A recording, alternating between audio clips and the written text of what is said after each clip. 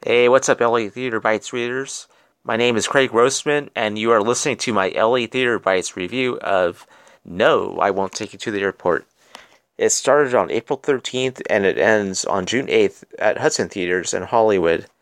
So, No, I Won't Take You to the Airport is a complete one-woman solo act, which is performed by Courtney Abiati.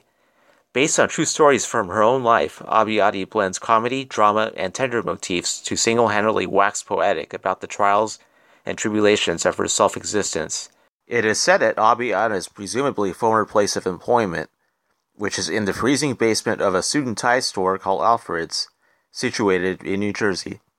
We are taken on an emotional roller coaster of sorts of Abiati's miserable term of employment at the shirt and tie store.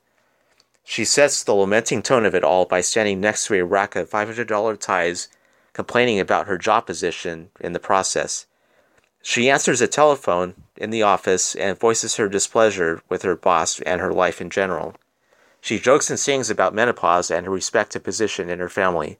In essence, the so-called third wall is being broken as the audience members are gaining insight to Abiati's character and state of mind as she essentially delivers that inner monologue. The show is quite minimalistic with a tie shelf, a desk and a telephone, and a chair with a glass of champagne on a table.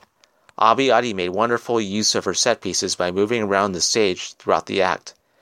Like a stand-up comic, the solo act could have easily been done without any props. I feel the props are perfectly appropriate with Abiati's act, however. Abiati is clearly a versatile performer. She is deadly serious, funny, and emotional in her delivery. Airport was amusing, heartfelt, and endearing on different levels. It was brilliant how Abiati translated the angst of what was her sorrowful well-being in New Jersey into a stage act.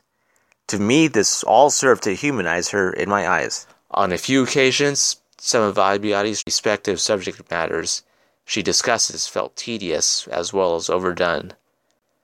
I give Airport an 8.5 out of 10.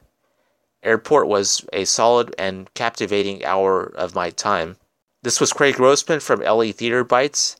If you like this podcast, please subscribe on iTunes or on the website with your email for more podcast reviews.